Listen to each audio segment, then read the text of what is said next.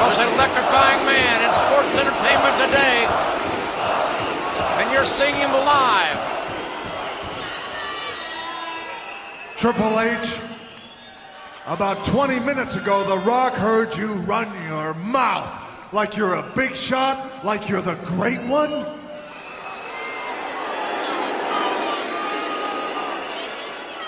You run your mouth about how you've beaten The Rock's ass all across the country.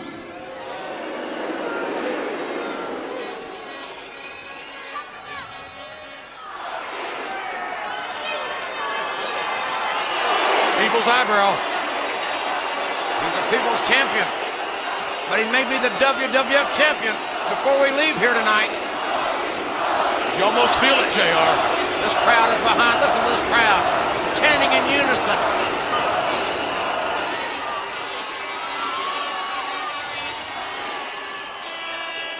Well, obviously, Triple H, you've been spending a little bit too much time in Willy Wonka's chocolate factory.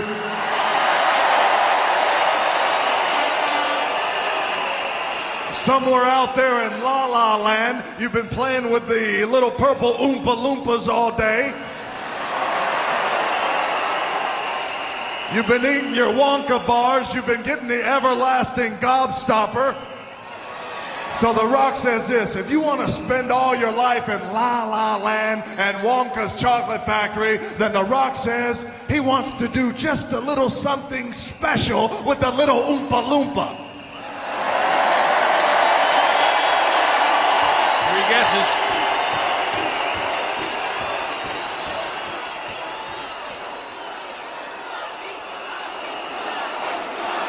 This is amazing.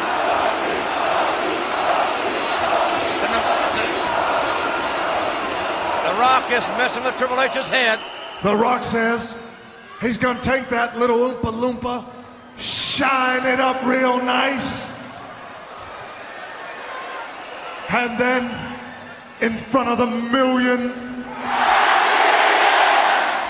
of Rock's UK fans, he's going to turn that sumbitch sideways and stick it straight up your can air. On any continent, it translates.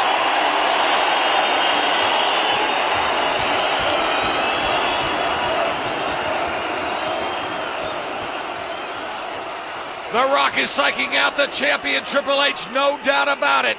And it's working, I bet. Now there's a jabroni over here who's giving The Rock a thumbs down?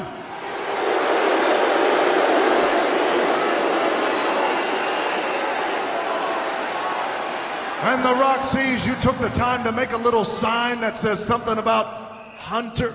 What does your sign say anyway? It doesn't matter what your sign says!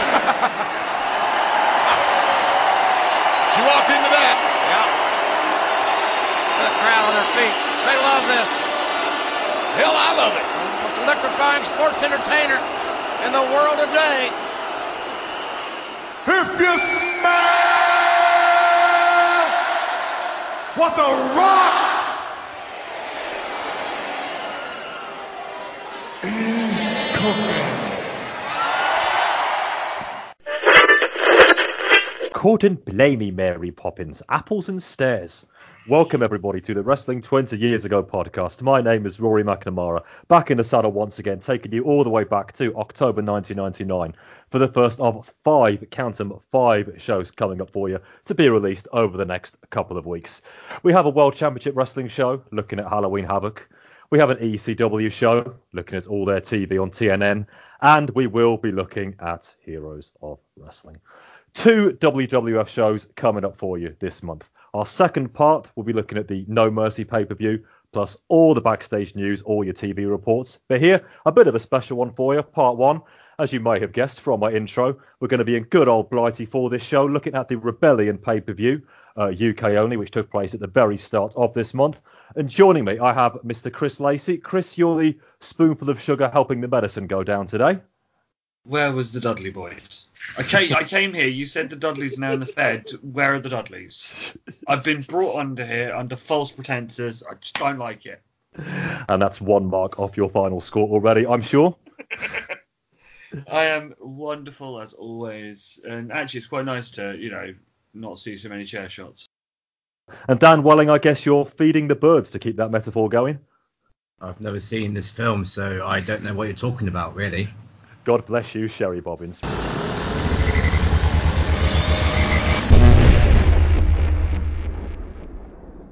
Right, let's get straight into it, everybody. So, October the 2nd, 1999, Rebellion took place. The fourth UK-only WWF pay-per-view since we started doing this. And it took place in my hometown of Birmingham, England. 2 years ago, we had one night only. That took place at the National Exhibition Centre. I'm pleased to say this one occurred at the National Indoor Arena. A much nicer venue, trust me. The NEC is just a soulless hole and the sound just disappears and it's vile. The NIA, you can actually hear what's going on, see what's going on, and it's much easier to get to. It's just by the canal, so just look out for the dog carcasses, the shopping trolleys, and the used condoms, and you're right there. Right. And Wetherspoons. Guys, a quick quiz question. As this event took place at the NIA on the 2nd of October, just yesterday as we record this, what concert was taking place at the NEC? Have a guess. Sabbath. You're way off. I'll give you a bit of a clue. They were involved in a number 2 record on the UK charts this year. A bit of a further clue, actually a good record that got to number 2 in the UK charts. Spice Girls. A good record that got to number 2 in the UK charts. I just wanted to do that for Lacey purposes. Yeah, what was got, Lacey? Go on. The Manics. I tell you what, that's a decent shout. It was actually the London Community Gospel Choir, who of course featured on Tender by Blur, which got to number 2 this year and was kept off number 1 by Britney fucking Spears. Anyway, enough of my ranting. Let's get to the show. Daniel Welling, sir, you've got the results. Tell everybody what happened at the NIA on the 2nd of October. Jeff Jarrett defeated D'Lo Brown for the Intercontinental title. The Godfather defeated Gangrel. Val Venus defeated Mark Henry. Ivory defeated Jacqueline, Luna, and Tori for the WWF Women's Championship. Chris Jericho defeated the Road Dogg. China then defeated Jeff Jarrett by disqualification in an impromptu title match. Get onto that later. Kane defeated the Big Show. The British Bulldog defeated X-Pac. Edge and Christian defeated the Acolytes and the Holly Cousins in a triangle tag match. And Triple H retained his WWF title in a steel cage match against The Rock. Chris, not the time trying to lead you either way, but what did you think of this pay-per-view that did not feature the Dudley Boys on it? It is a tale of two halves. When I say two halves, it started well, had a blur middle, and then picked up at the end. Again, same as what I said when we did Captain Carnage last year. These are probably best enjoyed if you're there, not as a TV experience. Your opening thoughts, Dan? I agree with Chris in that if I was there live, I would have enjoyed this show a lot more because it is a house show. But the problem is, I'm paying $14.99 for the privilege of watching a house show when I don't normally have to do that as a UK wrestling fan watching the WWF, which I feel like I'm criticising it for having it too good, but that's the facts, unfortunately. Yeah, I think you're both right. We'll get to it match by match, but I think the crowd were probably the best thing about this pay-per-view. And I'm not just saying that because they were Brummies and Brummies are the salt of the earth. Let's get to it then, shall we? We have a pretty decent opening video package, it must be said, about two gentlemen settling a tiff and two men looking to kick some bum. So somebody has definitely done their research. The show gets a further intro package with real wrestlers in it, although I think Jericho walking through a parking lot is the only actual new footage. So as mentioned, we are indeed in Birmingham, England at the NIA, and our commentary team are JR and Michael Hayes, who does a fairly decent job, it must be said. Let's get to our opener, and we start with Jarrett, accompanied by Miss Kitty, bringing a Hoover to the ring. He then gets the mic and says that women are only good for cooking, cleaning and making babies. He offers £1,000 to any woman who wants to demonstrate his point. He chooses one, handily placed in the front row and wearing a Rebellion t-shirt. She then vacuums up stuff from the ring, I'm not sure it's even plugged in, but never mind, until Double J has seen enough and slaps on the figure of 4. Chyna takes this chance to get us off some of Jarrett and sends him out of the ring. We'll get to the match in a second. Dan, I'll come to you first on this one. It might not be one for the purist, but Jarrett does have something with this, let's call it character traits, to be polite. Let's call it that. What do we think? Well, it's straight out of the playbook of WWF going too far in one direction to get someone else, heat. But the best thing I can say about this is that somehow Jeff Jarrett's become probably the most hated wrestler on the roster, even more so than Triple H, because of this stuff that he's doing. I obviously don't agree with what he's saying, and obviously I kind of, I get pissed off watching this show because, it's annoying, but that's the line they're treading between go away heat and physical heat. They are just about on the level of actual heat right now with Jarrett, which is something that we've never said about the guy for like the entirety of his run on this podcast. So in that regard, he is probably at his most interesting point in his career in the last 5 years. It's just a shame that what he's done to get there is quite reprehensible, the stuff that he's saying. But again, it's a gimmick, it's a hit, it's stuff that I really hope he doesn't mean. But as you said, he's got something and he's running with it. So there we go. Indeed, Lacey, he seems, dare I say it, rather good at this as well. Yeah, it's one of those of sometimes you just need to be a cunt to get heat, and he's got that. He's happy to do it, and we've all said obviously that Chyna clearly is very, very marketable and very much something that the Fed want to put stock in. And this is easy way to just push her over because she's coming out and defending women. So anyone that isn't a twat will like Chyna. All the women will like Chyna, and anyone with half a brain will like Chyna because she's beating up the dickhead. It's simple booking 101. Well done. Yeah, it's Jarrett is a heel who you can't help but hate. No, he isn't Jeff Jarrett using the WWF as a springboard to become a country music star, because evil country music singer has heat written all over it. This is somebody who is just generally an unpleasant person, this iteration of the character.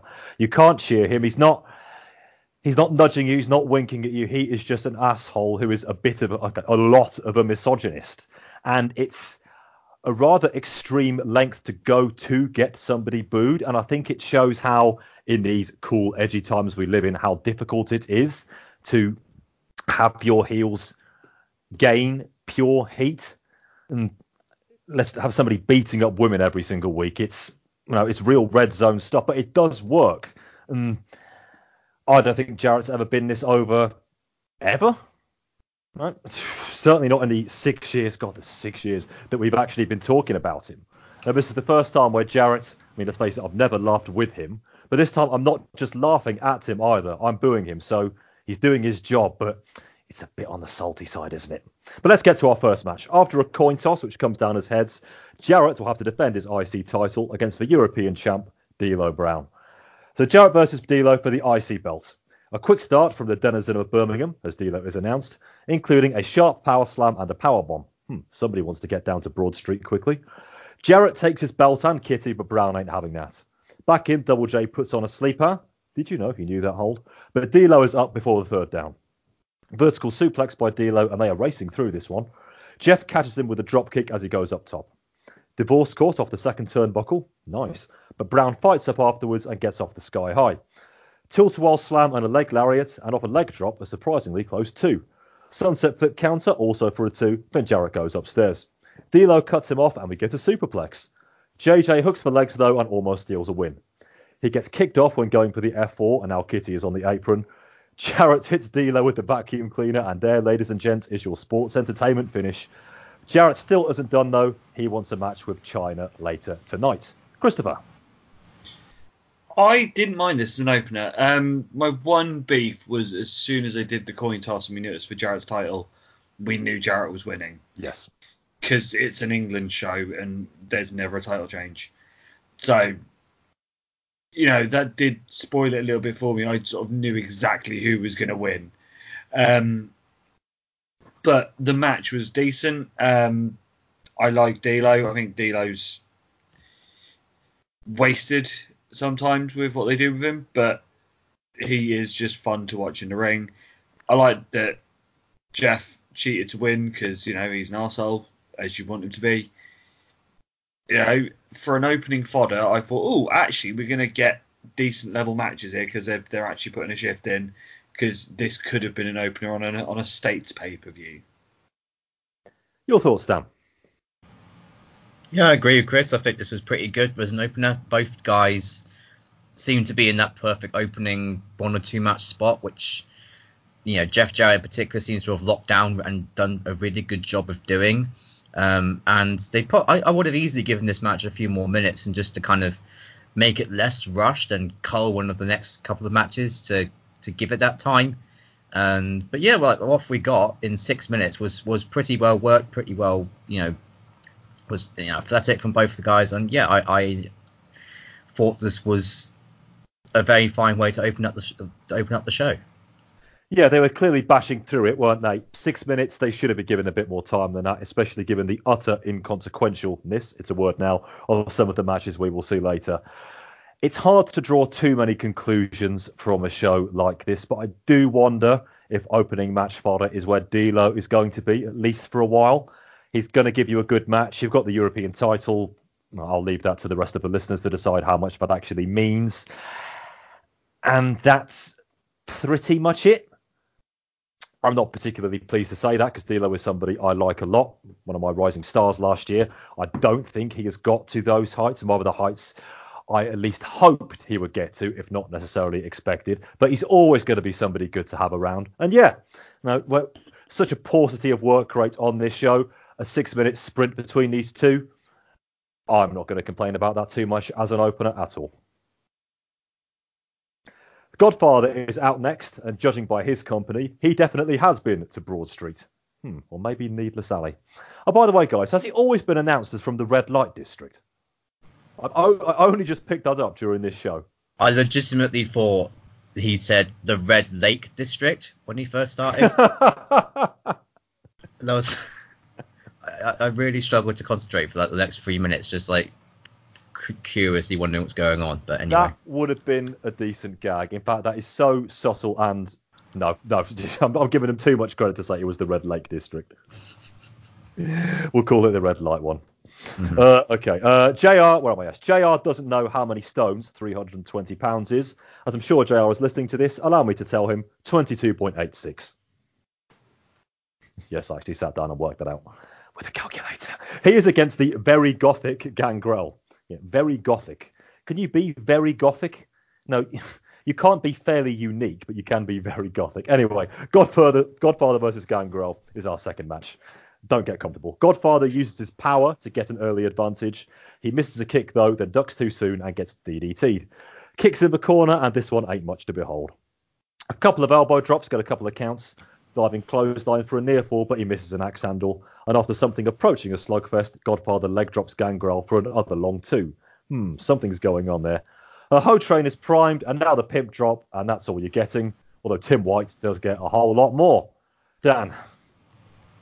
I mean, the crowd got what they wanted, which was, Godfather's accomplishments, and I didn't get what I wanted, which was a half decent match.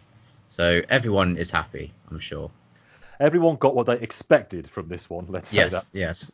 Chris, not a whole lot to add here, I would wager. This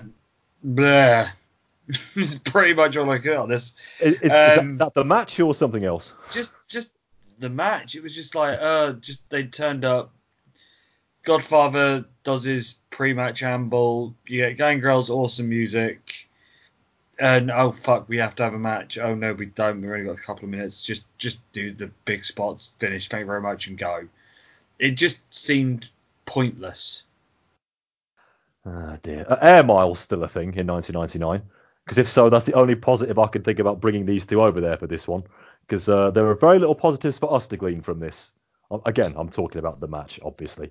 Don't expect. As I said, it's one of those of obviously the crowd absolutely ate up Godfather coming out, doing his spiel. As I said, if I was there, instead of sitting in my house watching it on telly, if I'd have been there, I'd have been all up, oh yeah, Godfather, yay, and because of obviously the live experience of it. But I just think for a paying TV show, this is Sunday Night Heat fodder. Yeah, definitely. Nothing to say about this that we haven't already said. But at least Tim White was happy, and of course that's important. Friendly tap, everybody. Oh yes, indeed. So, why don't we begin our show-long storyline? Oh yes, so they say these pay-per-views are tossed off. China is backstage, and she tells Michael Cole she does accept Jarrett's challenge for later. He accuses Double J of having vagina envy. Say that fast 10 times. Bulldog interrupts the interview and says nobody has come here to see China. And when she strides off after saying he looks like the ass end of a bulldog, he bemoans having to face that long-haired freak X-Pac. He should be against Triple H for the world title, and he will demand that from BKM right now. We'll talk about all of this shortly. Val Venis is out, and apparently he has much in common with rugby. The game is played with balls, can get a little rough, but the object is always to score. Yeah, I think they call that phoning it in. As Mark Henry comes to the ring, we learn another UK pay-per-view will be taking place on the 6th of May 2000 at Earl's Court, and of course we'll bring that one to you as and when, hoping for matches the quality of Val Venis versus Mark Henry during that one. Mark in with a power slam and other big man offense off the bell, but he gets backdropped to the outside. Baseball slide by Val, but then he foolishly tries a slam. Henry shows him how it is done. I did like this one from JR. Look at the thickness of sexual chocolate. He didn't mean that, but it's still quite funny. Henry misses a charge, though, and then takes a Russian leg sweep. Roll up for 2, and then a good old kick to the ankle. Succession of elbow drops, and the money shot is coming, and though I didn't mean to type that. And there is another super speedy win, Chris. Bit of a theme developing here. Yeah, and another blur match. This really was phoned in house show fodder, because even Val's opening gambit was... Oh, piss weak. Just why even bother if you're not going to make the effort? Of all the things that you could have, sort of gone on about, he went with rugby and then just balls, rough, score. Oh, fucking rubbish. Fuck's sake, Val, make an effort, lad. That's golf. Yes. Are there any golf tournaments going on at the moment? Is it No, they're all finished now. It's all in the summer. Okay. I mean, cricket, that's got rough, and balls as well. Seriously, Val, give me a call. I can give you an education on English sports to give you some actual decent sexual-related English sport puns. Oh, dear, no. Listeners, if you have images right now of Dan waiting by the phone for a call from Val Venis, I suggest you excise them very quickly. Dan, talk about the match. I mean, Yeah, there's hospital pass, I admit. There's literally... There was more stuff happening in a Godfather versus Gangrel match. That's how bad this match was. There's matches which are just short and sweet, like the previous match you can make an argument for. This match was just there's literally no net gain to having it happen. I can make an argument to have the Godfather come out because, things, but nobody wants to see Val Venis, and definitely nobody wants to see Mark Henry, so cull it. And how long was this match? 3 minutes tops? 3 minutes. There you go. That's pointless. And they're just cutting off their nose to spite their face, because other than UK fans, nobody is watching this pay-per-view live, so you can afford... I'm not saying I want to see a 20-minute Mac Classic between these two or anything remotely like it, but as we've said many times, especially over the last year, Mark Henry is somebody who needs to improve. Now, there's still 7 years left on his contract, but ain't much of a return on his investment. So just having him out here doing nothing for 3 minutes doesn't help anybody. Don't put him in a match with Val where nothing is going to happen. Nobody's gaining anything from this. I say Val's shtick mailed in, to say the very, very least. Other forms of contact are available. And Henry, 3 minutes, nothing. He's not going to learn anything from this. He's not going to get any better from it. And at the end of the day, we and our pockets are the ones who suffer. Anyway, speaking of suffering, I have to throw this together. We then scuttle backstage, whereupon we witness this. Davey, you sure you want to do this? Davey, is this the time for this? Davey, is this the time? Davey, you want to do this? There you are. Where's my title shot? Where's my title shot? People come in tonight to see me on the pay-per-view to wrestle Triple H. Where's my title shot? You had your title shot. What do you call that a title shot? Well, look, The Rock was the referee. What you had your You title. put the Rock as the referee, not me. Davey, calm down. Look. No, just calm down. Hey! No, I'm not gonna calm down. Shit! Oh, God, what happened? Give me a medic! Give me a medic! Stephanie's in. My God. Oh, Get some help there. He hit her with the trash I can. can't believe that. My God. So, to translate that all for you, as you might need it, Bulldog barges into Vince's dressing room and he wants his title shot. Vince explains he already had it, which is true. Davey loses it, then slings a helpfully placed bin/trash can across the room, and it hits Stephanie in the face, off camera. Vince's "get me a medic, damn it" is either brilliant or terrible acting. I haven't quite decided which, and then we cut away. Chris, we will be talking about Davey Boy quite a lot throughout this show.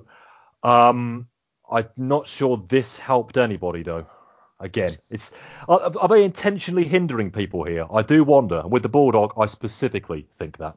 I have no idea why this was needed, but I did like Shane dropping in an S-bomb there. Yes. When he shouted shit as it hit her, or air quotes hit her.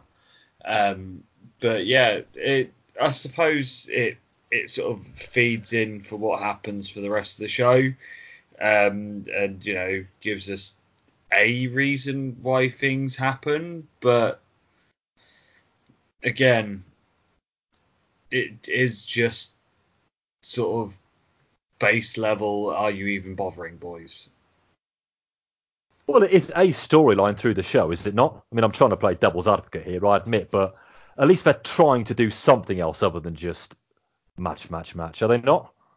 I suppose, but and obviously it pays off in this, and I don't know if it will be mentioned on TV in the States when Raw rolls around on Monday, but they could have done something better than this. I don't really get why. Dan, positives. British Bulldog's acting is hilarious. Jesus Christ. I ain't gonna apologize. It's awful. Like, it's just so that is hilariously bad. But like, yeah, I'm with Chris. It's such a bizarre angle to take, and given how how far they're pushing the British Bulldog in the last week, and I don't think he's at that level, to be honest. To be perfectly honest with you, to warrant this involvement with the McMahons if it's going to carry on post Britain. But yeah, I'll save the rest for the Bulldog for when he's actually out in a match. Me too, because there's lots to unpack with Davey. But I will just say one brief thing. I'm going to give them a bit of grudging credit for this and say we'll see where it goes on Raw and when the boys talk about it on part 2 of the WWF show. I just wonder if they're trying to buy themselves a little bit of time here. Because obviously we had the big storyline going forward with Stephanie and Test. And as we will talk about on the WCW show, I'm looking forward to that. And I'm sure on part 2 WWF as well. Big creative changes are taking place. So I wonder if here they're having Stephanie take one in the... I don't know what's going to happen to her, or they're just trying to give themselves a bit of an extra week to try and write something else for her. Because, of course, the McMahons need to have storylines. Of course they do. But, yeah, it wasn't especially well executed, this one, was it? Bulldog's acting doesn't even need discussion. The bin just happening to be there by the settee. And the camera not following the bin, 99 times out of 100, I'm sure it would. All very convenient, but lots more to say on this a bit later on as well.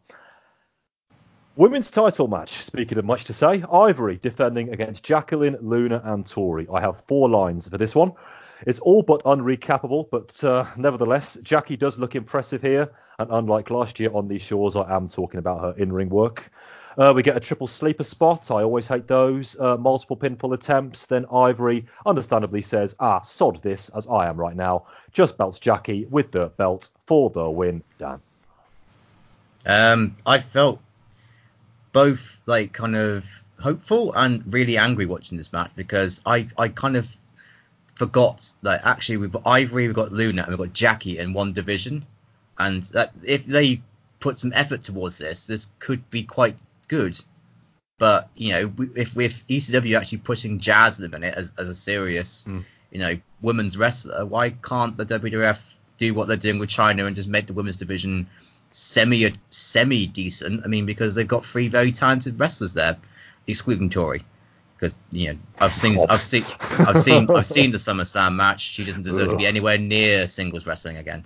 But this match was again the current ethos of this company, which is puppies, kittens, hoes, and titillation.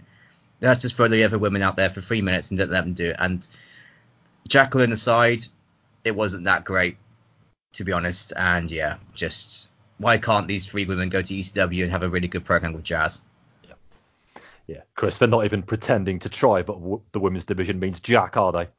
I was going to say, if you're not going to do anything properly, don't fucking bother.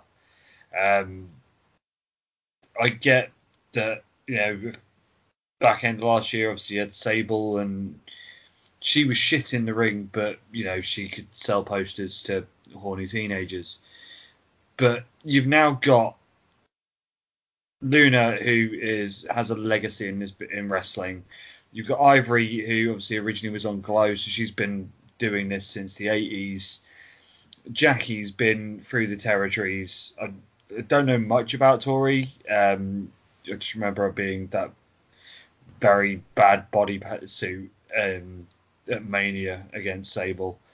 So I haven't seen a lot of her to know where she is, but she didn't look great in this. But I'm just like, you've got people that can have a match and can wrestle, but you're giving them no time, and as such they don't put in any effort.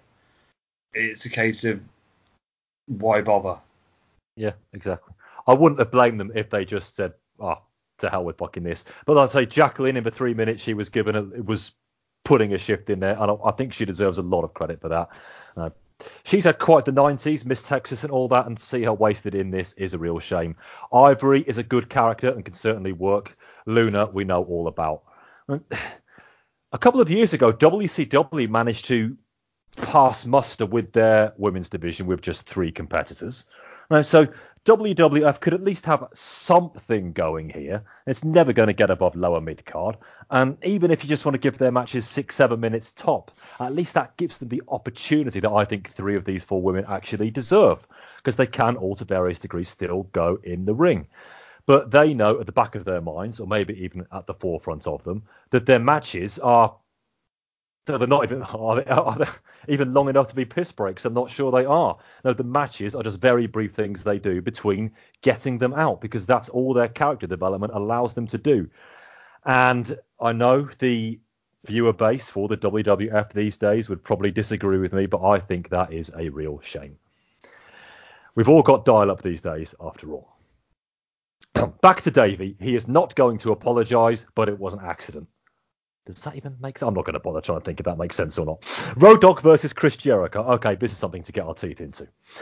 Jericho is accompanied by Mr. Hughes for this one. Rhodey attacks before the bell and wastes no time into sending Jericho into the Brummyverse. They do a walk and brawl, but they seem to forget the brawling bit before returning to the ring.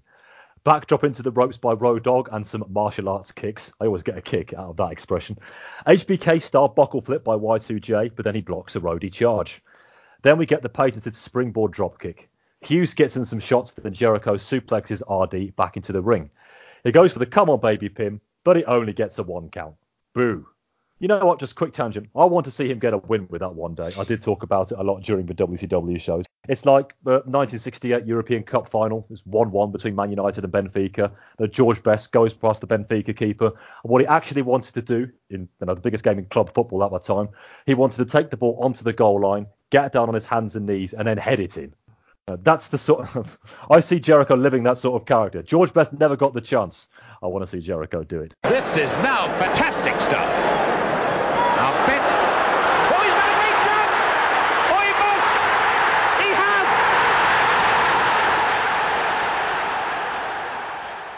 has! Anyway, where were we? Springboard splash in Windsor 2 count. Then a springboard bulldog and another kick out. The commentary team are fucking obsessed with the condition of Stephanie, by the way.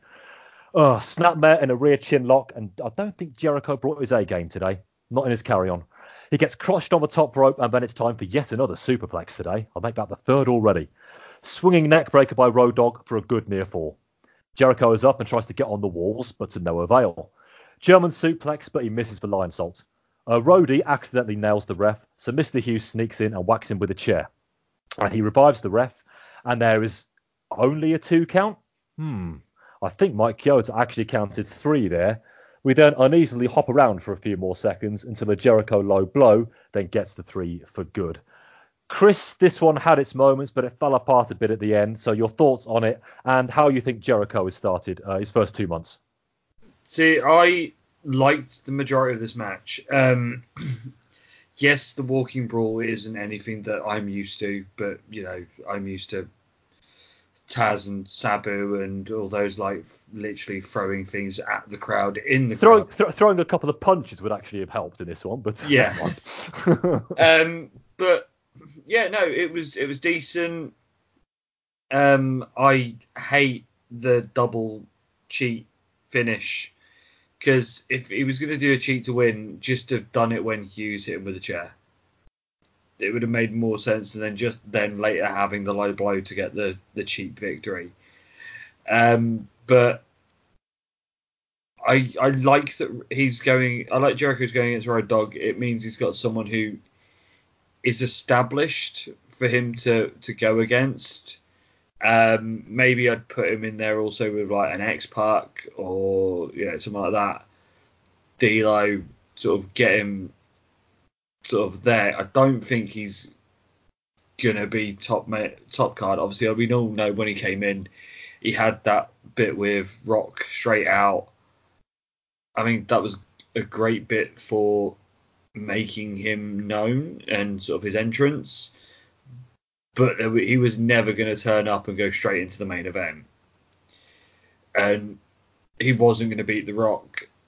So if he'd have done that, he'd have lost The Rock. Then he's, Billy Gunn, Mark II. And we don't want that for Jericho. So, yeah, I think he's doing all right. And we all know that he can do better in ring than this. But on a night when everyone's phoning it in, at least this was a decent match and went over 10 minutes. Epic. 10 minutes. Cool. Go easy on us now. Dan, your thoughts on the match and Jericho? I completely agree with Chris on everything about that match. Decent up until the finish. Cocked up. I will blame the referee for that. And then you have to improvise something quickly to get Jericho the heat back. Yeah. That's all I have to say on the match, really. It's exactly the same as Chris. Jericho's tenure so far, I would say, has probably been a little bit of a disappointment. He's been too comedic for me.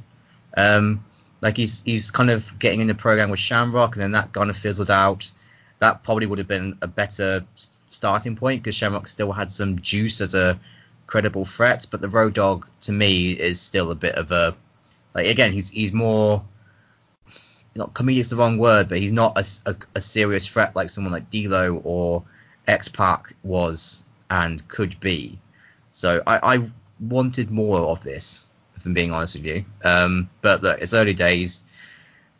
The WWF seems to be going through a creative change at the minute, so maybe the new regime may think more highly of him. They may think more lowly of him. We'll have to wait and see. But like again, he's good. I was a reasonable fan of this match, but if it wasn't for the blown out finish, it could have been better.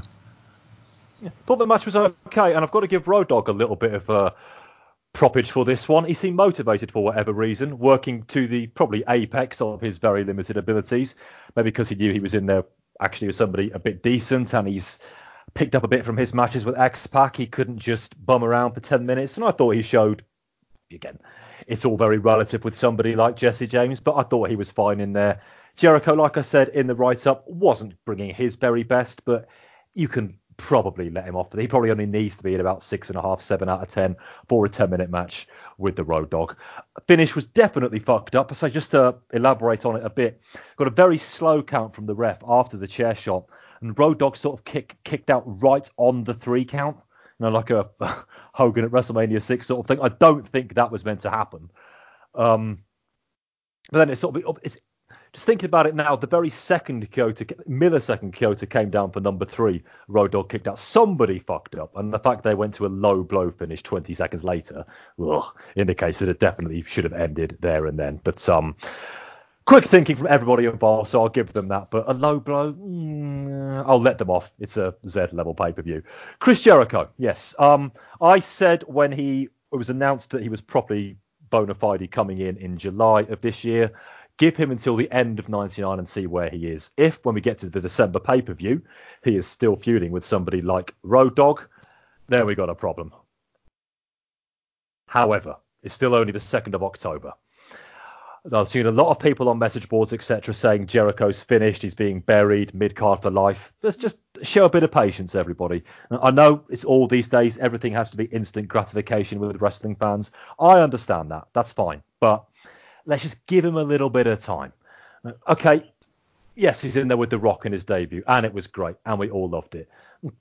If he feuds with The Rock right off the bat, and say they have their blow-off in October of this year, where does Jericho go from there? He goes right back down the card and said here, he's having the chance to work his way up. So everybody, just a little bit of patience, hold back. And if I'm wrong in December, I will gladly admit that I am wrong. But for now, it's okay.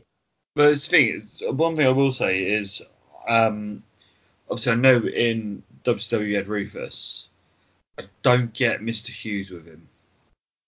Ralphus. Oh yeah, Ralphus. Does he really need to have a quote unquote bodyguard or security? Obviously, in WCW it was funny, the fact that the half cut shirt and the drawn on or written on Jericho personal security. That was funny. I don't get what Mr. Hughes is doing here, because whenever he has been in the Fed so far, he's always being shit. Yeah, but that's the one mark against it, I will say, in fairness, despite what I've just been elucidating a couple of minutes ago. I mean, Hughes is the what shall we do with this guy. He feuded with The Undertaker in 93 for a cup of coffee. They tried to get Helmsley over with him. I think it was their 746 attempt to get Helmsley over 2 years ago. With Shawn as well for a bit. Wasn't he Shawn's first bodyguard before Diesel? Well, time frame there, you're looking at 93. I can't recall that.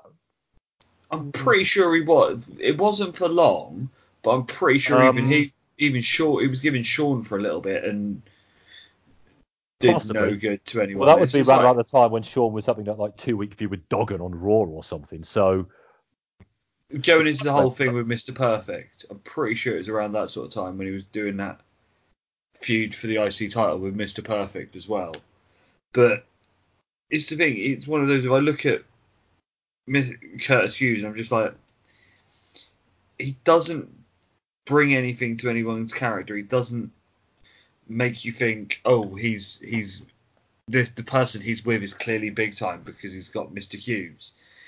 It just seems that it's a bit of an anchor to put on Jericho straight away, because it's not like he needs a manager to do his talking for him, because we all know he's good on the mic. It doesn't really make a lot of sense to me why he's there. Yeah, Dan, just quickly before we move on, Mr. Hughes with Jericho isn't much of a partnership, I would readily admit. No, it doesn't fit at all. I mean, it's just a surly henchman that you have to beat up to get to the nasty boss, badass boss. But Chris Jericho's character is that he's a whining, complaining, comedic villain.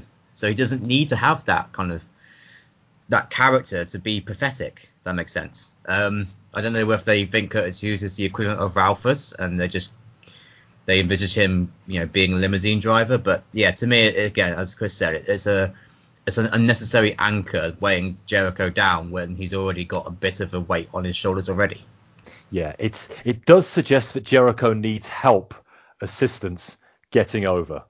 And I think we've been doing this show long enough, the three of us and many other people on our staff as well, that's the one thing Jericho does not need help with, is getting over. So the Fed, so cautiously optimistic. We're not finished yet, not by a long shot, but Don't fuck it up. How many times have I said that in the last 4 years? Don't fuck it up. After a brief interlude about fans waiting in line to see The Rock and Big Show at the London branch of Virgin Records, close enough, JR, here comes Chyna. So it's Jarrett versus Chyna, as announced earlier in the show. JJ gets his punches off, but Chyna is ready for him, as she is for an axe handle off the top. And you know where the blow went. She goes for the pedigree, but Jarrett escapes. He then misses the jump on opponent's head on the second rope thing. That's got to have a name. And gets the electric chair for his trouble. Bulldog then hits the ring and attacks Chyna. This includes a running power slam. And of course, Jarrett locks on the figure of four because that is what he does. Dan, no real match to speak of here. All angle advancement. And again, it's about getting the Bulldog booed, isn't it? Yeah, I genuinely can't believe they're doing this, but good on them because it's working. I don't know whether this is more of a praising that the writers of WWF are actually kind of more in tune with getting heat on the character, whether it's an endorsement that Chyna's really, really popular with the fans and they will boot anybody who, hurts her, or whether it's just the WWF's fans in the crowd being more, I don't know, what's the word, susceptible to go along with whatever the WWF are putting in front of them. To me, I don't really care. So I'm probably in the middle of all three of them. And this did at least build for the Chyna Jarrett match we are apparently getting at the No Mercy pay-per-view in a couple of weeks. Chris, your thoughts on all of this? We'll discuss it at the end of the show, but the efforts they're going to make sure Bulldog is not popular with the Birmingham crowd, I don't like it. It is one of those of, as I said, sort of at the beginning of with Chyna, that she's easily the one that people like because she's the strong woman taking on the evil arsehole of a man. An easy way to make Bulldog hated a bit more is that he attacks her. For what they're doing for this whole show, it is pretty simple booking 101. Just make Bulldog a bit more bigger dick, and it worked. Part of me would quite like to see a bit more of Chyna and Jarrett, because what we did get, the couple of minutes we did get, was all right.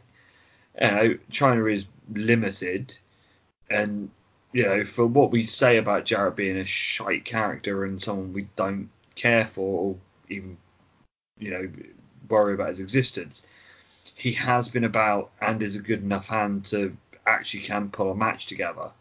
So I think it will help Chyna in the long run being in the ring with Jarrett.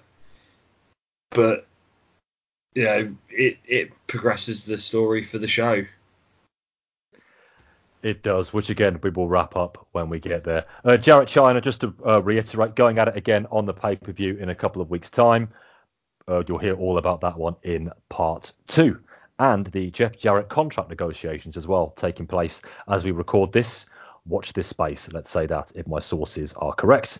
Big Show versus Kane in a no DQ match. JR gets in, this will be no scientific masterpiece, nice and early, but then Big Show does deploy his dropkick. He needs to do that more often, if he can. 10 punches in the corner by Kane, get to about 5 before he gets shrugged off. And then Kane with his own dropkick. I'll tell you what, I'd better get to pressing shift than F8 after all. Hard slam by Show and then a big headbutt and a backbreaker. Huge slaps to the chest in the corner, but now Kane hits back, but only to take a reverse DDT. Okay. Boston Crab goes on for a while, but Big Show just sort of lets him go. Kane with an enziguri, but he can't execute the body slam. Show misses an elbow and then takes a DDT. Top rope clothesline by Kane, and he calls for the choke slam, but Show says no. He says yes to a chair, though, but Kane kicks it back in his face. Body slam and cover, and 3. Chris, other than the body slam pin finish, which I'll make the first time that's happened since, oh yes, I'm going there, the Shockmaster versus the Equalizer at Starrcade 1993. Whisper it, but this was all right, wasn't it? I enjoyed this. This was a couple of big hosses throwing each other into each other. Drop kicks coming out. I never thought. I'd heard rumours that Big Show Giant could throw a drop kick, and obviously they spoke about it. And I didn't see much of him in WCW, so I don't know if he ever did pull it out in WCW. But him and Kane both showed big guys can still get the high spots in. this something that's happened for pretty much all of this show is finishes to matches not being finishing moves. This being a body slam, obviously Jericho with the shit low blow roll up. Obviously we get it again later with the tag match or the freeway tag match where they're not using a finisher, they use a tornado DDT to get a win. It's like, are we not even going to put the effort in to actually do the moves that you're known for? Would it really have hurt Big Show enough to just jump up and take a choke slam? Could he have, do you think? Well, if he can jump up to take a drop kick, he can help true. Kane chuck him up to put him down on a choke slam. I guess so. Yes, fair enough. But then the finish is probably for me the only real, other than the obvious, only thing I could really criticise this match for. Yeah, Dan, I think we just witnessed? Yeah, my attempt at a Brummie accent, even I am on. Witnessed the Flair Steamboat of WWF late 99 Hoss matches. I'll keep this short and sweet. This wasn't rubbish. Nice variation on the theme there. It really was okay, wasn't it? It really, really was. And this, going back to what I said earlier about Val versus Mark Henry, here you can afford to change things up, try one or two things we don't normally see. I mean, we haven't seen Big Show Giant try to throw a drop kick for many a year, and here he is doing it. Kane with an enziguri. He could do these things. Let's see it. Don't want to see it every single match because I want to keep in-ring characters separated. I don't want to think that everybody can do the same thing, everybody working the same way. That gets very boring very quickly.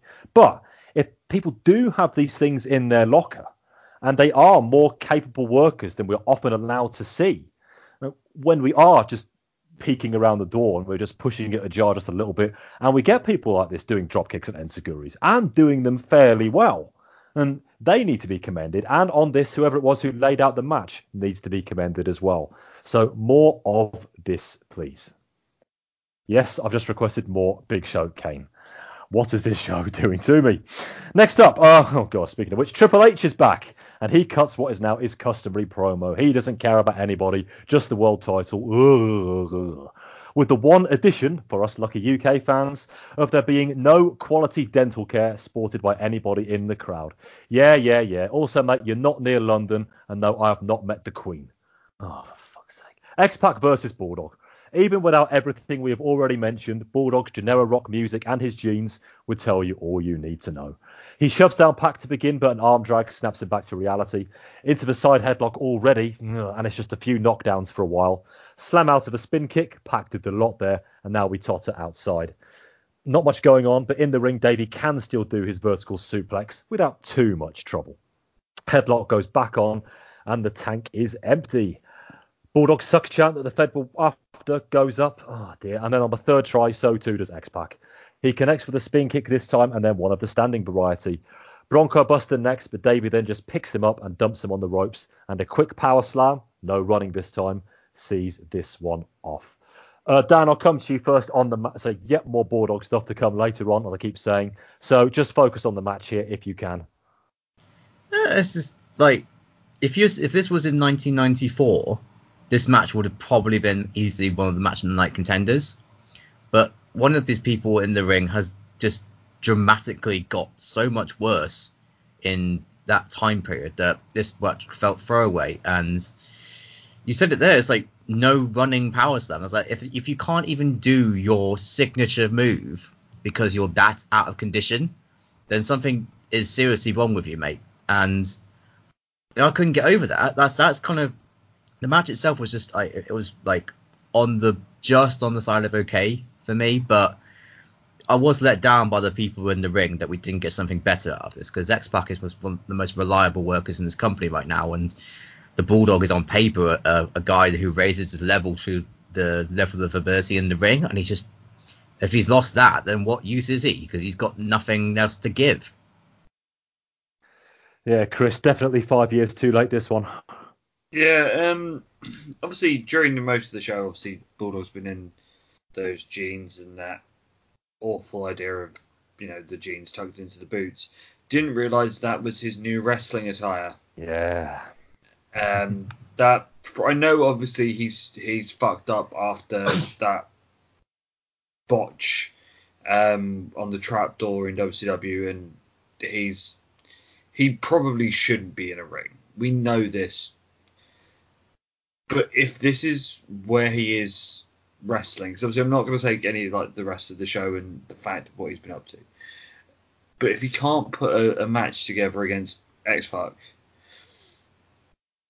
should he really be in the ring at all? I know he needs to. He clearly needs money because he's got to go back to the Fed after what happened in '97 with the screw job. We all know that the family do not like this, and especially with what's happened to Owen as well. Is Davey got some gambling debts? Is he on an addiction to some expensive drugs? I don't know what it is that's made him go back, but I'm pretty sure he shouldn't be here. He is not. When in the ring and in a match, he is not in game shape. And if this carries on, he's only going to destroy his legacy. I agree. He shouldn't be anywhere nearly remotely near a wrestling ring at this point. Even last year, before he sustained the injury when he was in WCW, I thought he looked slow, he looked bloated. And now we're a year on from that, and everything else that has happened elsewhere too. That's still got to be weighing on his mind. Not exactly Mr. Popular with the Hart family right now. And here he is taking Vince's buck again, getting what is obviously a, inverted commas, goodwill push into the main event scene. What's he got? He's got a headlock. He's just about got the vertical suplex. He hasn't got his finishing move anymore. The only three things he can really get away with in the ring, but paradoxically it might be, I'm actually quite glad about that. I fear that if he tried anything else, he could end up seriously hurting somebody in the ring. I think on at least more than one occasion, I was watching closely during this match, X-Pac looked pissed off at best and downright worried at worst about what Bulldog could actually unleash on him. Don't think Pac wanted to be in the ring with him at all. And to use the old click line of measurement from a few years ago, they were the juice, whether somebody was worthy of them or not, by whether they could have a good match with Kid. If they had a bad match with Kid, then they were a completely lost cause, and I'm afraid that's where Davey is right now. But it is not the last we see of him tonight. Let's get to another match, shall we? Number one contenders, tag team title match, Edge and Christian versus the Acolytes versus the Hollies. Two teams in the ring at any one time. Anybody can be tagged. Elimination rules. Edge and Hardcore start out with some basic offense, then Crash scores a lash 2, flash in my notes, off a crossbody attempt by Christian.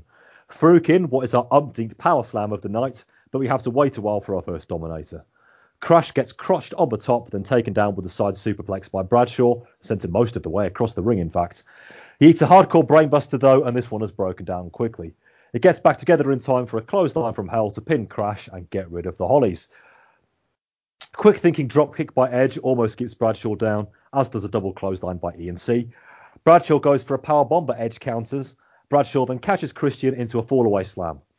Bear hug locked on by Farouk, then a no-nonsense spinebuster for a strong 2 count. Irish whip launches Christian into the corner, and the Acolytes are now in total control. But as soon as I typed that, here is Christian with a facebuster. He can't get the tag straight away though, but following a desperation DDT, he does. Babyface fired by Edge, and then Christian dives over the top onto Farouk. But he recovers to prevent a Bradshaw cover on Edge after another clothesline from Hell. But an Edge Tornado DDT gets a 3 count win and preserves for number one contendership for his team. Christopher. This was where I was expecting to see the Dudleys. So, you're not letting this go, are you? Tag team action. we're gonna, get the Acolytes and the Dudleys batter each other. Just started. Patience. I said it earlier. Patience, dear boy. But I will say, it is awesome to watch, the Acolytes basically do what they do best, which is just hurt people, but in a good sort of safe-ish way. I don't know much about this Crash Holly lad. Obviously, I haven't been watching a lot of the Fed recently. I don't know where he comes from and what his shtick is, but him saying that he was being a super heavyweight and them coming out as 800 pounds between the two of them, is quite funny. But as I said a little bit earlier, people using their not finishers to win matches, it seems a bit phoned in at times. And for Bradshaw to be beaten with a tornado DDT sort of, goes against big man needing to actually be, hurt to put down. But it's a decent match, for the rest of this card. It's one of the highlight matches, It was worth the price of admission on this, If I was there, I would have had a very good time. And we do whisper it, because Chris White's listening, have ourselves a tag team division, Dan. There is no denying the fact that we have a legitimately good tag division right now.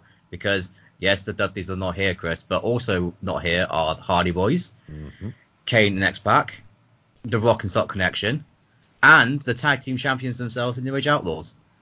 So that's 7 teams right off the bat that could easily hold the belts. Even the Hollies with their ridiculous gimmick could have a little comedy run.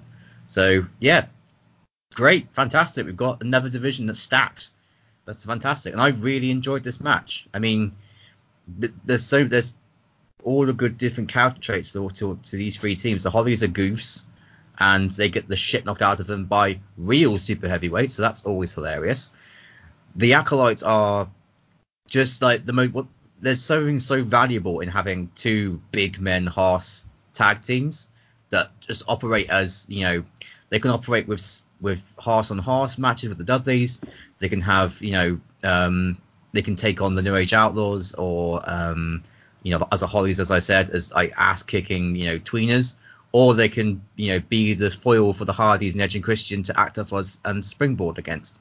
So to me, they're just like they're almost like the most valuable tag team right now in that division because they can work with so many different styles. And I thought they were excellent in this match, and they gave Edge and Christian a lot of reason to get behind. And then, I disagree with Chris. Bradshaw has been beaten by the Tornado DDT quite a lot in TV matches quite throughout the year. So to me, that didn't really matter at all. And I bought it as a legitimate finish. And yeah, I really enjoyed this match, and it's probably the highlight of the night outside the main event. Yeah, I had no problem with the finish or indeed the match at all. I probably would have liked to have seen a little more of the Hollies. I mean, they are all gimmick at the moment, but it's a fun one. Bob with his put upon cousin, because he's the one who does the putting upon. No, he pisses him off. He tries to throw him in there at the deep end, but he's always there to try to rescue him and administer a beating, because after all, they are family. I like that dynamic. I hope we get to see a bit more of it. And Edge and Christian are great bumpers, and the Acolytes are great ass kickers. When you've got people like the Hardys, and oh yes, Chris, the Dudleys as well, waiting in the wings, because the Dudleys will get their time, I'm sure, okay? So that already is the basis of a pretty solid tag division. Now, I can see the belts changing hands here. I can see proper tournaments between proper teams. And the thing that I really want to give the credit to the Fed for, I'm doing that far too many times today, give the credit to the Fed for on this one, is that it's sort of just crept up throughout the year, the improvement of the tag. They haven't turned around 4 months ago, right, you haven't seen much of tag teams over the last 2 years, so we're going to give you these guys and these guys. They haven't done that. It's just happened incrementally, month by month. And I'm really, really glad at that. And I hope it can continue. They've certainly got the numbers. All the tag teams I've seen in all their various combinations, especially over the last 2 months, they all work well together because they all bring something else to the table. And they're meshing together so well. It does make you wish we'd seen this a year or so ago, but we've waited patiently, that word again, and we are now being rewarded. Good match here. I'm glad Edge and Christian won. I hope they do get the tag belts pretty soon, actually. I think they could do a lot of fun things with them, but we're motoring in the right direction now. A million miles from where we were just 10 months ago. Well played to everybody involved, Federation included. So then, on to our main event, and we get another excellent video package, it must be said, before our main event, referencing the Triple H Rock match on Raw a few days ago, and the Triple H Bulldog contest on SmackDown with The Rock as special guest ref. It doesn't matter if The Rock counts the 3, indeed. And then we see Triple H fighting Austin rather than China backstage on that edition of SmackDown. I should say Austin will face the winner of this one at No Mercy in 2 weeks' time. Despite appearing on promotional material and certain t-shirts worn by Plants, Austin is not here tonight. Rock is out first, and he does just about pronounce the name of the city correctly. And I'm from Birmingham, so I can say that. Here we go, see what you think. Finally, The Rock has come back to Birmingham! I'll let him have it. He then suggests Triple H is spending some time with the everlasting gobstopper. Keeping that metaphor going, he then lights on the Oompa Loompa, and you know where he plans on putting it. Rock then spots somebody giving him the thumbs down, and gets it doesn't matter. Triple H is here now, and he does not take kindly to being given the Argentina 1978 ticker tape treatment. So, WWF title, Rock versus Triple H. Steel cage, escape rules only. Black bars as well, by the way. Bell rings and they soak in the asshole chants. Well directed that they are. Big punch fest from both guys to start, and that's fine.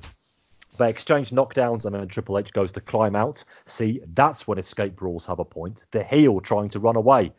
But Rock easily stops him.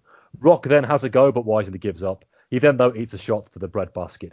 Boos for Triple H on everything he does. You cannot deny that he manages to make people hate him. Pause. And then Rock neck breakers him down. Another attempt at escape does not go very well, however. Helmsley rams Rocky into the cage a few times and then stomps him down. Until Rock is up, we have another slugfest and a Samoan drop. After a breather, Hunter with his knee drop and clothesline put Rock down once again. Helmsley climbs up and gets to the top of the cage, but Rock is just able to grab his foot, and here is a Chris White special from Jim Ross, and then Helmsley jerked off the top. Rock has a go now, and he manages to get a long way over. Triple H actually slips off the rope when trying to stop him. I don't think that was planned, but they cover well enough and exchange blows on the top rope, which of course only ends one way. Or, if you're Michael Hayes, they won't be in need of the Godfather's hose tonight. They get up, and after Triple H does a top rope nothing, Rock catches him right into a rock bottom. He opts to climb, though, rather than go for the door, and after some slow climb nonsense, there you go, Dan, Helmsley can side suplex him down. They loudly discuss a spot or two, one of which turns out to be a power slam. As if you needed to discuss a power slam spot today. Another try to go over the top by Rock, but Helmsley grabs him, and then fights off another rock bottom attempt into a pedigree, and another double down. Triple H crawls for the open door, but Rocky just stops him, but Hunter is able to bring in a chair. Hebner stops him, but gets the chair into his face. Rock then crawls out the door and is the WWF champion. Okay, Hebner's down, but I have no doubt at all one of the many other refs backstage will come to ringside and ratify the decision. No? No. A brawl outside for a bit, and now Rock has the mic. He has a gift from he and the fans, and it's a chair shot right to Helmsley's head, and it opens him up, with monkey piss, apparently. Rock puts Hunter on the announce table, then, from the cage, elbows him right through it. He dumps Hunter's carcass back into the ring, and I guess the match is continuing. Right into the steel, and it didn't taste like fish and chips. Oh, that depends on where you frequent, JR. I've had a few fish and chips that might well taste like steel. I'm not going to mention them by name, Walkers. Rock then climbs out for some reason. Why? And Bulldog is here to stop him. He launches Rocky into the ring. Then Shane gets himself some of Davey Boy. He takes a power slam, and now Patterson and Briscoe. I'm normally pleased to see them, but here, Bulldog sees to them too. Davey goes after Triple H as the crowd chant for Austin. A rock bottom gets them back, though. He goes for the door, but now here is Chyna to slam it on his head. Hunter goes to climb out. Rock is able to grab him by the hair, though, and they fight onto the roof of the cage. Chyna goes up, but goes down again very quickly, and now Bulldog yanks down Rock. And as he sees to him, Helmsley gets out, wins the match to retain the title. I'll take a breather. We'll talk about the post-match stuff shortly. Dan, your world title match between The Rock and Triple H. Your thoughts? Confusing, but I don't necessarily think that's bad, because I'll give the Federation huge credit for somehow managing to make a cage match have a crowd brawl and an announce table break. It's the way of the world now. It's contractually obliged that we have at least one of them in our main events of the night. I thought the two guys, for a UK pay-per-view, which on paper for them doesn't matter, really put on a show in terms of effort. I really do think they actually really tried their asses off here, particularly The Rock. I mean, The Rock is just, you could see that he's almost on par with Austin at the minute in terms of just how much the crowd revere him. And you can say that they were chanting for Austin at the end, but the fact that he could get back so quickly is testament to his ability to work them over, and just his general ability as a all round star. And conversely, Triple H is the amount of heat this guy can get just by the way he's been booked and his mannerisms is brilliant. I didn't think this was possible for him 4 or 5 months ago when he was being elevated to this point, but fair play to him. He's done really well to get this much of a heel reaction, and again, credit to him. Yes, I understand the whole point about Earl Hebner has been knocked out and surely someone else can run from the back will run out and the more decision, but come on, it's wrestling. We've been all right. This is like part and parcel of the contract we signed up for as wrestling fans. Yeah, I guess so. Afraid so. But what we got outside the ring was really entertaining because The Rock is there and he's with a microphone and a commentary headset. That's always gold, So I didn't really mind that as much as I thought I would with them on the outside. But what I do have problems with is, one, anytime a door is involved in a cage match, I get annoyed because I always have the problem of, why don't you just go up for the door, and why have you lost the use of your legs when you try to go through the door? Always hate that. Always hate it. Go over the top of the cage if you need to. Unless you're Bret Hart or Owen in the SummerSlam 94. The two again, Bulldog's involvement. I'll talk about that later on, but he's just not. He looked so far away from these two guys in terms of his level of ability, so he just kind of detracted from it a little bit. And then why is China getting involved with Triple H's main events? Because he has been talking for the last 2 weeks about how he doesn't need anybody, he doesn't care about anybody, only the title is important to him, and China's still coming out and saving the belt for him when she's meant to be a face. Like, everyone's meant to be loving her and cheering her against this misogynistic creep, and yet she's costing your hero winning the title. It's just, again, it's confusing. Who am I meant to be rooting for here? So the match itself, I was a big fan of, logic loopholes aside, but I think there are definite just go out there and do something quickly to get us back to the Yanks, side of the pond vibes to this sort of thing. But I can't sing the praise of The Rock enough for his performance in this match. For the very first time, in my opinion, carried himself like the face of the company rather than just a 1A to Steve Austin's very definite A. It's coming. It's definitely coming. Chris, your thoughts on our main event? I really liked this. This was a proper old-fashioned cage match. I think it helped by having the old-fashioned big bar cage. I get the ref bump spot. I think it worked. It obviously meant we got the obligatory scrap outside, Rock cutting a promo, and the fact that we have Mr. P.S. Hayes, purely sexy himself, on commentary. China with that door shot reminds me of when he did it to Flair, or in the match against Devon Eriks. Nice reference. It's a proper throwback to what a cage match was in the 80s, when the cage matches were the big blow-offs. And you can pull your logic of, why did they go out of the ring and then no other ref come out? I don't think it hurt this at all. Again, with it being a UK show, we knew that Hunter wasn't going to drop the belt. So the way that they've done this with Bulldog being the reason that, Bulldog, China both get involved so Hunter can still cheat and get his win, perfectly fine with me.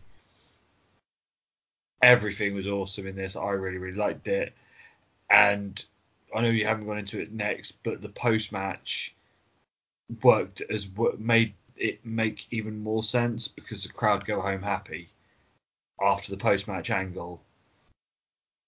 So Hunter leaves with his heat and the belt. It makes sense, but the crowd still get to go home happy at the end. We will talk about that in a couple of minutes. I thought this was really, really good. It had to be really, really good. It should have been really, really good, because these two know each other inside out, back to front, every which way but, and very possibly including loose.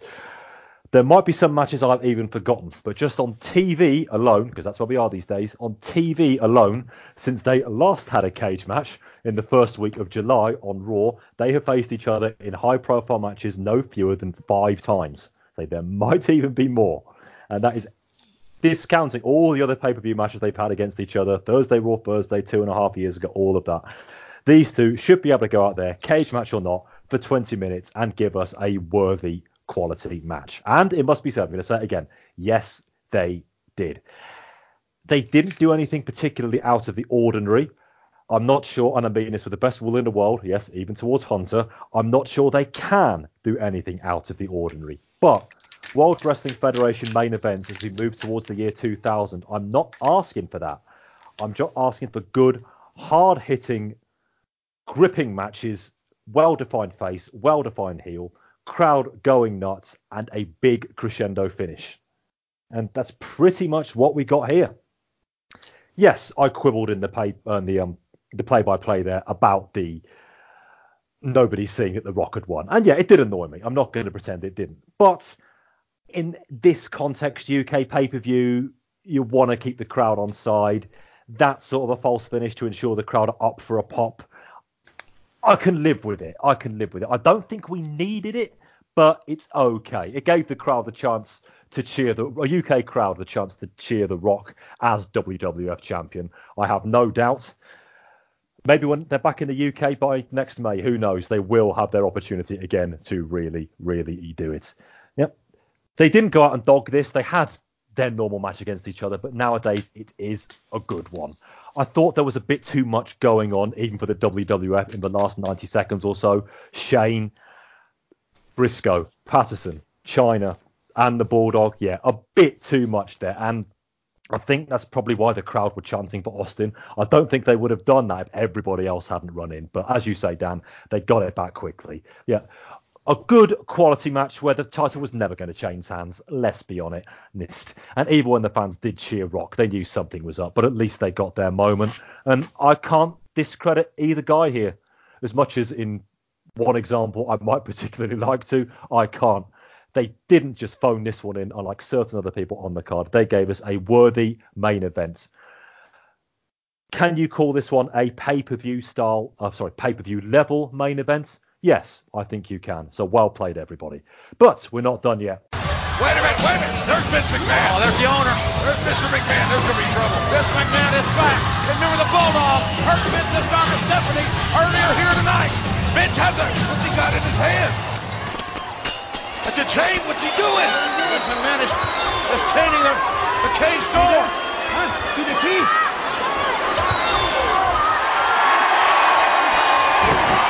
And The Rock. The Bulldog has got nowhere to go. Here's the damn key. Oh, The Rock. Whoa! Rock bottom. The Bulldog has cost The Rock the WWF title. Vince McMahon has locked the Bulldog in the cage with The Rock. And now there's going to be some hell to pay. The most electrifying move in sports entertainment.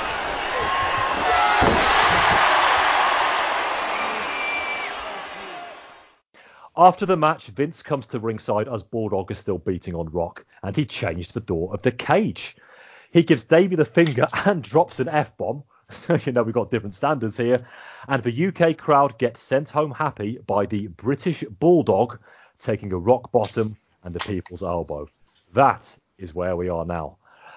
Chris, the British Bulldog is going to get booed, whether he wants to or not. And he's not getting a title shot. And he definitely wants that one. But yeah, as I said, this is how you... Because the thing is, heel wins, has to win, as we said. There we go. Rock gets his shit in. People lose their shit. Crowd go home happy.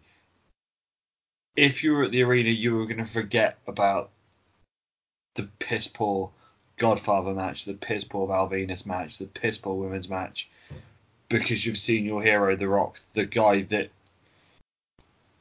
I know it just pains me to say it because how much I love him is, a bigger fan favourite than RVD. Oh, for fuck's sake. You went 75 minutes. I knew it was too good to be. I knew it was fucking coming. Go on. But this is what people pay their money to go and see. They want to see The Rock. They want to see The Rock hit his shit. They've got it. And I can guarantee you, if you were walking out of that venue last night, that's the thing everyone will be talking about. I agree with that, but it was the British Bulldog. The British Bulldog in Britain was the recipient of it and getting booed by 100% of the crowd. Isn't that a problem? Rock or no Rock? But they got what they wanted, the Bulldog being booed and hated, but it's the British Bulldog at a UK pay-per-view. Have we learned nothing from 2 years ago? I think the problem is, the difference now is 2 years ago, it was Canada and Britain versus America. So when Brett was over here, Brett got cheered, but he was booed to shit in the States. Mm-hmm. What is Bulldog's redeeming feature since he's come back? Obviously, I haven't watched any of the Fed for the past couple of months, so I haven't seen him on TV. But from what I've seen of him tonight, he has no redeeming feature. He has no, I'm doing this for Britain. 2 years ago, he was doing it for his dying sister. Mm-hmm. He just wants a title shot. But there's no redeeming factor to him. That's what I mean. He's positioned here as a heel. We are told throughout the show what a horrible person he is for throwing a bin about delicate virginal flower Stephanie McMahon. You're right when you say there's nothing to cheer him for, but he's the British Bulldog in Britain. That's the thing that's annoying me. We're not in 92 anymore. No, I know, but it doesn't sit easy with me. I do 100% get your point. But WWF in 1999 is a very, very different place to it is in 92. But just here on a UK pay-per-view. Dan, your thoughts on that and the closing segment as a whole? I honestly don't think it's a problem at all. Sorry to disagree with the host here, but like 1992, we had Bret Hart and a dying bald bastard as our main faces of the company. They were nowhere near the level of Austin, The Rock, and arguably Mick Foley. So the British Bulldog is not as big a focal point in British wrestling right now than he was 7 years ago or even 2 years ago. And not only that, one is that yes, he's a shadow of his former self. So even if he was positioned as a babyface coming up against the ranks to fight off evil heel Triple H, and he gave the pathetic performance he did in a 5-minute match against X-Pac in a 20-minute main event, that's worse than, to me, getting booed and getting a reaction rather than getting cheered and then having, all the crowd slowly realise that their hero has fallen completely. Mm. And three, have you seen his ability as an in-ring promo? I mean, it's not like he can cut an inspirational speech about Rule Britannia and stuff like that. It's just that passion is not there anymore. So even if they wanted to, I really truly don't think it was in their best interest to position the British Bulldog as the one last hurrah, to give the UK fans what they wanted. It's just too, the time has passed. Like, we don't need to have the British Bulldog be a all-conquering British hero anymore, because, and also the other point is that, let's be honest here, a lot more wrestling fans have turned up watching the WWF in the last 2 years. Yeah, that's a good call. They have never seen some of them probably have never seen the British Bulldog in his pomp.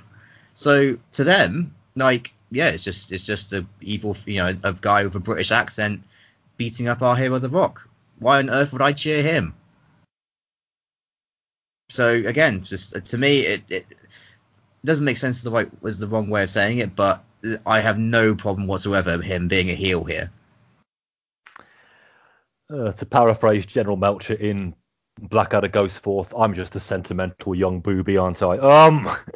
I think I would like to have seen it because what happened 2 years ago pissed me off to such a degree. I voted for it as the worst booking decision of 97 ahead of the main event of Starrcade 97. And like all decent people, I hated Dan. So if you haven't heard that show, that is indicative of how much I disliked the main event last 5 minutes of One Night Only 2 years ago.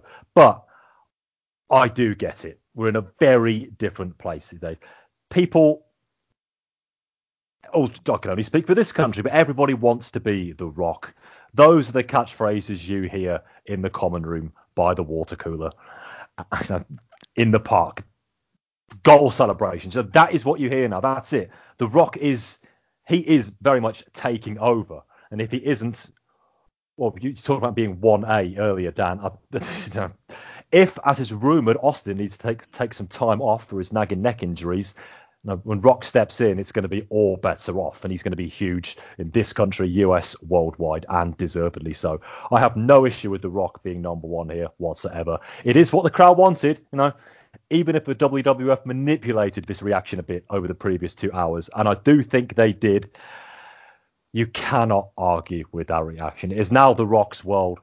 We just live in it. And Davey Boy Smith, I hate having to say this, but he is truly yesterday's man. That's a damn shame, but the business has passed him by, I'm sad to say. And I just kind of hope he gets out of it very quickly and he realises that. But like Chris, you said earlier, I do think he needs the money. He probably does think he is doing this as a favour to the Hart family, although they would vociferously disagree. It's a very, very sad state of affairs, both what we see on screen and the probable reasons for it off screen as well. But let's sum up the Rebellion 1999 pay-per-view that we all plonked down 15 quid for yesterday. Chris, your overall thoughts, a score rating out of 10. And as I say, we've had 4 of these now in the UK. What you think of the UK-specific pay-per-views? It looks like we're going to be having at least 2 a year for the foreseeable future. Do you think they're viable? Do you think they should be improved? Do you think there should be more storylines going on? What do you reckon? Take all of that. So for this as an overall, as I said at the beginning, it is a tale of 2 shows. Half of the matches, they turned up and put an effort in, and the other half were bleh. A really good main event, which in the end will be the one thing that I remember of this show, is that cage match. So, do I think we should be having them twice a year? Yes. I think, us Brits do want to have that because they're not coming over and doing tours anymore like they used to in the early 90s. They are coming over just for these 2 quote unquote pay-per-views. Would I prefer that they were more important and actually, relevant to what happens in the States and follow stories? Yes, of course I would. But these aren't shown in the States. These come out on home video 6 months later in the States as a sort of, oh, look, this was something that happened. Do you want to watch it? It's never going to be a show where a major title changes. You might get, I don't know, the European title change hands, or maybe even the women's title. But the world title isn't changing hands. The IC title isn't changing hands on this show. Do I know this and go into every one of them knowing it? Yes. Do I think it's worth the 15 quid? I suppose we have to put our hands in our pocket every so often, because unlike in the States, we don't have to pay for anything else for the rest of the year. Yes, indeed. So, yes, I think they have to come over here. They have to put the shows on. And if they are going to only come over twice a year and they're only doing one-off shows, then this pay-per-view idea is the only feasible option. I just wish there'd be have a bit more of a purpose. But that being said, as I said, even if the only thing we get is a main event of the quality of the one we've had here, at least that's worth, it was worth the price of admission to see that. The other matches on there, there was some decent stuff. As I said, the tag match was decent. The Big Show Kane match, again, a decent match. The opener was decent. Jericho and Road Dogg was decent. It's just, you can tell before the match starts, if it's title match, champions involved, you know what's going to happen because nothing ever happens over here. And until something does happen and we do get that miracle moment of, a title has changed hands that actually means something, they're more for the live audience than the TV audience. That being said, my overalls for this is I give it 5. Dan, review of the pay-per-view, score rating out of 10 on your thoughts on UK shows as a whole. Yes, it's broadly similar to Chris in that if I wanted to put cold hard cash down to watch a wrestling show, I would like to think that something important may happen on it. And ultimately, when I know that isn't going to happen, it's very difficult for me to say that this show is value for money. But again, as Chris said, we are spoiled in the Brits because we don't have to pay for the majority of the US pay-per-views, which stuff happens quite a bit. And I feel guilty about complaining about paying for stuff, which isn't going to happen when our poor American friends Eric and Bob have to pay $29.95 for the privilege of watching this stuff. So, and if I went to this show, live, then maybe that's the way of thinking it. Maybe have this more as an emphasis to go and get tickets and watch WWF live, rather than, and then if anyone wants to watch it on Sky Box Office, they can. Like, that's the way of doing it. Make it a really enjoyable experience for the live crowd, and do stuff like what The Rock did in the main event, and do stuff like Jarrett did, riling up the crowd. Make it really engaging house show, and then that makes it a very attractive proposition for loads of people to come and watch it. As an actual show, like it's a house show, like we all know that, but sometimes house shows are really cool because you get to see weird stuff like The Rock, shouting at crowd members about what their sign says, and you get to see Vincent McMahon drop an F-bomb, and you get to see Kane whip out an enziguri and Big Show with a drop kick. That doesn't happen often. But it's like on house shows, you just see weird, random nonsense, don't you? And this is easily better than some of the big shows that WWF have put on this year. Like, it's better than WrestleMania, it's better than Royal Rumble, it's better than King of the Ring. So, like, on that basis, yeah, it kind of is. Like, sometimes you just want simple, straight storytelling with reasonably predictable outcomes. I'm gonna go a little bit lower than Chris and say 4.5 because there was a lot of filler nonsense on this card which easily could have been cold, but it's definitely kind of, no, actually I'm gonna go 5. I'll go 5. I think that's harsh on the main event and some of the stuff that the other guys did in the card, so 5 out of 10.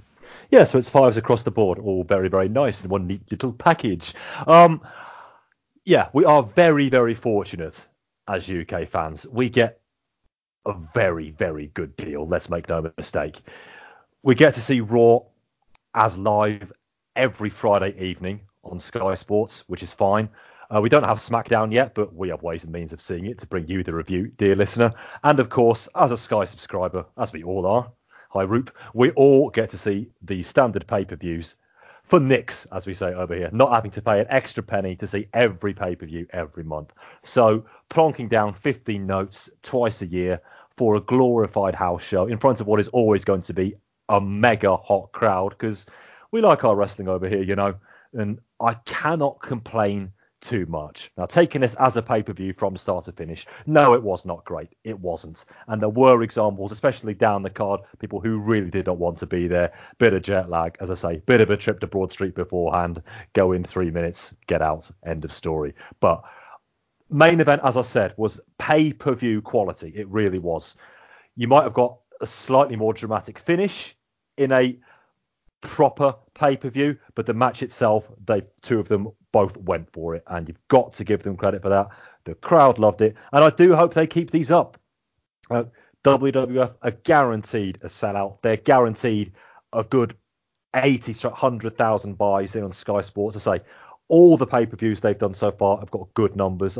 We haven't got the ones for this one yet. We'll try and bring it to you as soon as we can, but I'm sure it's going to be healthy 6 figures, and just keep on doing it, It is the World Wrestling Federation after all, and if we can all get pay-per-views, Okay, if we all had pay-per-views like this, we'd have concern. But twice a year, as they turn your brain off, sit back on a Saturday night, crack open a cold one or two.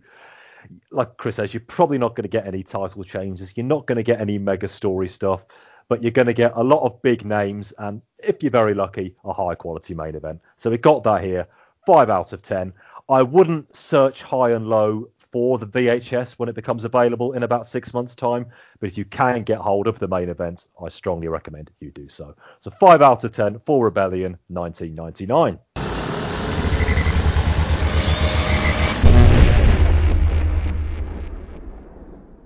And that, short and sweet, wraps up the show for this month. We are now back in October 2019. I would like to thank Dan Welling. Dan, thank you very much. Always a pleasure. Always a pleasure to drop in English references whenever we can to predominantly US market-based media. So, yeah, great. I managed to keep it back a little bit. I did drop the 1968 European Cup final in there. So for me, just one, that's actually not bad. Well, I had to do all I could to not start singing Three Lions, but... There is a show we recorded last year where Three Lions does get in there, but Pete didn't sing it. Oh dear, oh dear. Dan, where can people find you? You can find me on Twitter at Daniel886 if you would like to hear the ramblings whenever they appear. And you can also hear me on numerous bonus episodes we have on our Wrestling 20 Years Ago Patreon account, which if any donation you would like to hear, me, Rory, Chris, the Chris's, Eric, all that jazz, you know where to find us on there by now. Wrestling 20 Years Ago podcast, patreon.com. You heard the man.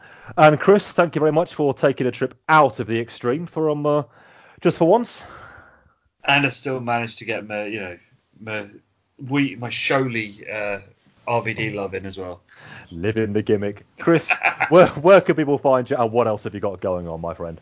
So you can find my usual ramblings about how Norwich are doing in the Premier League and how shit video games look this Christmas at Lacey555666. Show and Tell with Tunes is on a little bit of a break at the moment just because I haven't had time to do one with everything else that's been going on at the minute. Parents wanted me to do all the things for being a football manager that I do. Why did I do all this? I have no free time and work. But soon, part 2 of the Oasis show should be up. And then, hopefully, time allowing, we'll be back to normality and getting regular shows out on there as well. And, of course, listen to me on ECW because you want me more loving on RVD and Jerry Lynn and all the other joys of ECW. Yes, bring a pillow. Yes, I am Rory McNamara. We are the Wrestling 20 Years Ago podcast. You can find us on Twitter at Wrestling 20 Years. You can find us on Facebook. I'm in charge of the Twitter. Mr. Lacey in charge of the Facebook. Come on there, ask us anything. And I'm going to say this now. We will be pimping this once or twice before December, but we are going to be doing a special non-timeline mailbag episode where you can ask us anything about pro wrestling. So start thinking now. We'll give you a few weeks. Hopefully we're going to be recording that one. Currently, early December is what we've got mooted, but we'll let you know in good time. You can tweet, Facebook us, maybe even get another email address up and running so you can send us some questions. But start thinking now, and we will let you know exactly how to get in touch with us about it before we record that show in December. And it'll be one of the first times that pretty much the majority of all of us will be on one thing at once, isn't it? It doesn't happen often these days. So yeah, there'll be a chance to have maybe some random debates between all of us if you're asking us random subjects about wrestling, like favourite match and stuff, and get some wonderful conversation going. I think there needs to be a debate about Marco Stunt, don't you? I mean, nobody's talking about him. I don't even know who the hell Marco Stunt is. I haven't watched any modern wrestling since WrestleMania. I think Dan gets that reference. I do, but I still haven't seen. No, you don't watch much these days either. Okay. No, I'm afraid you're the only bastion of modern wrestling left, Mr. McNamara. Like we all are jaded, It was my day. That's where we're going back into 20 years ago. To living in the past, I tell you. My name is Rory McNamara, and I run the Wrestling 20 Years Ago podcast. Part of me does want to sort of start watching this NWA Power though. It looks like my sort of thing. Very 1980s. Mr. Bob Colling is a big fan of that one, by the way. He's done some wrestling recaps on it, so check those out too, everybody. Where were we? Yes, just to pimp the rest of the shows, say putting this one out first because we delayed the September shows for one reason or another, so wanted to get this one out to you nice and quickly. But over the next couple of weeks, the shows that will be dropping are as follows. Part 2 of WWF, which will be looking at the No Mercy pay-per-view, all the news, all the TV reports. Chris, you will be at the helm for ECW, and I do hope this time you will be reinforcing the time machine before you get in. There was a few little slips. Bloody fucking Pornhub and fucking Tumblr. Axel Rotten being dead. Oh dear, oh dear. I'm not having that. That's your one, okay? I'm sure you will for next time. And a WCW show where I will be taking you through Vince Russo's first few weeks of Vince Russo's first few weeks of being Vince Russo. You can tell I can't wait for that one. And the Halloween Havoc. Is it on a poll? The old ones are the best indeed. And we will be bringing you, when all of those are out, we will be bringing you a live watch, for that is what you requested, dear listener, of the Heroes of Wrestling pay-per-view. Chris Lacey will be on that show, and so will, I will, and so will somebody else. Wait. Do you want to play 21? You can't wait, can you? And you know what? And you know what? Neither can I. I've never actually seen it. You are in for a treat, my friend. A very, very, very, very, very, very, very, very, very big treat. So until then, everybody, or any show you listen to, thank you for your continued support. So do check out the Patreon. Thank you for everybody who's recently newly subscribed to us on Podbean, by the way. So if this is your first show, thank you so much. We hope you stick with us. Do check out the archives, wrestling20years.com. They're all on there. We're on Spotify as well. All the usual places for podcasts. Hey, we do this for you. Stick with us. We're going to be here forever. We'll probably be able to talk about Marco Stunt in 20 years' time. If that's not an incentive, I don't know what is. But from me, Rory McNamara, from Chris Lacey, from Dan Welling, Sirah Bab. I spent hours in the beautiful 150-year-old botanical gardens, and there are 10 acres of it. St. Edburgus and the old grammar school, it's like looking into the past, and it's hard to realize that all this is so near to the hustle and bustle of a really great metropolis. I can't sing it like he can, but I can assure you, this is my kind of town.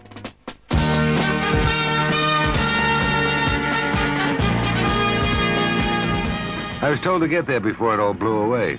It was spectacular cherry blossom time in Birmingham's Bourneville. Riding the express elevator to the top of one of the city's highest buildings, this is the view that nearly took my breath away.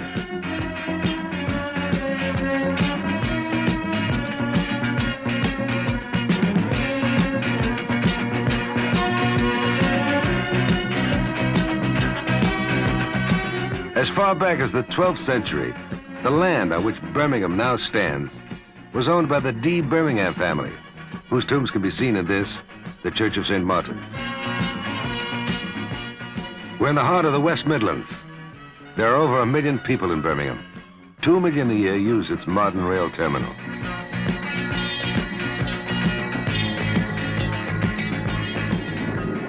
The international airport welcomes arrivals from all major European centers and important cities in Great Britain.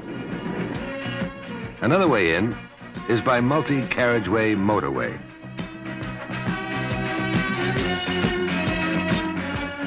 Motorways mean problems.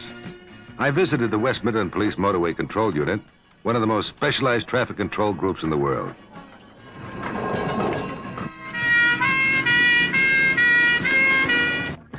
I found the city exciting. The modern buildings reflect its position as the nation's industrial powerhouse. You feel as if you've been projected into the 21st century.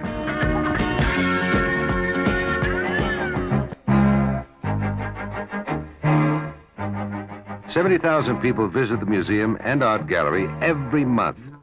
They're powerhouses of treasure. The sound of disco music was in the air, so I wandered over to see what gives. It was an over-40s competition, and incredible. Can't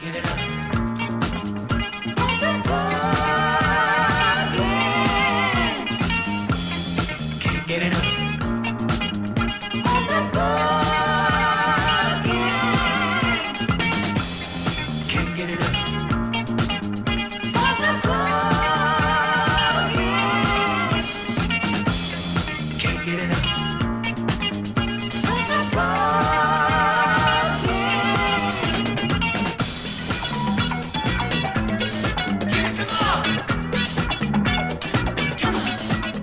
This is Mrs. Taylor.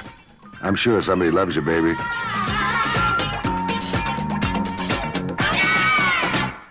The Rotunda towers over the bull ring. It's 160 years since there was any bull baiting here. The ring is gone. Colorful markets have taken over. You know, it's an adventure to shop in this city. 150 market stalls display their goods, whilst over them, intense traffic pounds along the elevated inner ring road.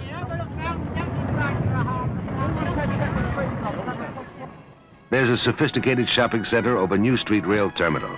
It has 200 shops, restaurants, and my favorite, British pubs. A nostalgic contrast is the old Great Western Arcade.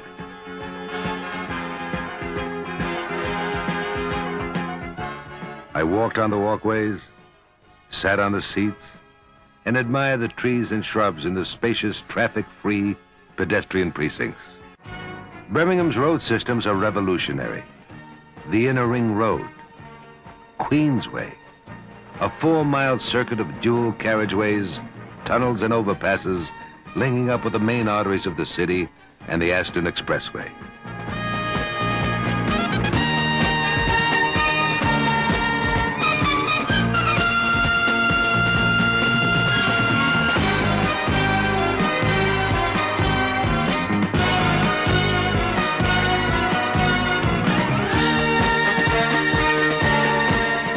Yes, it's my kind of town. So long, Birmingham. Here's looking at you.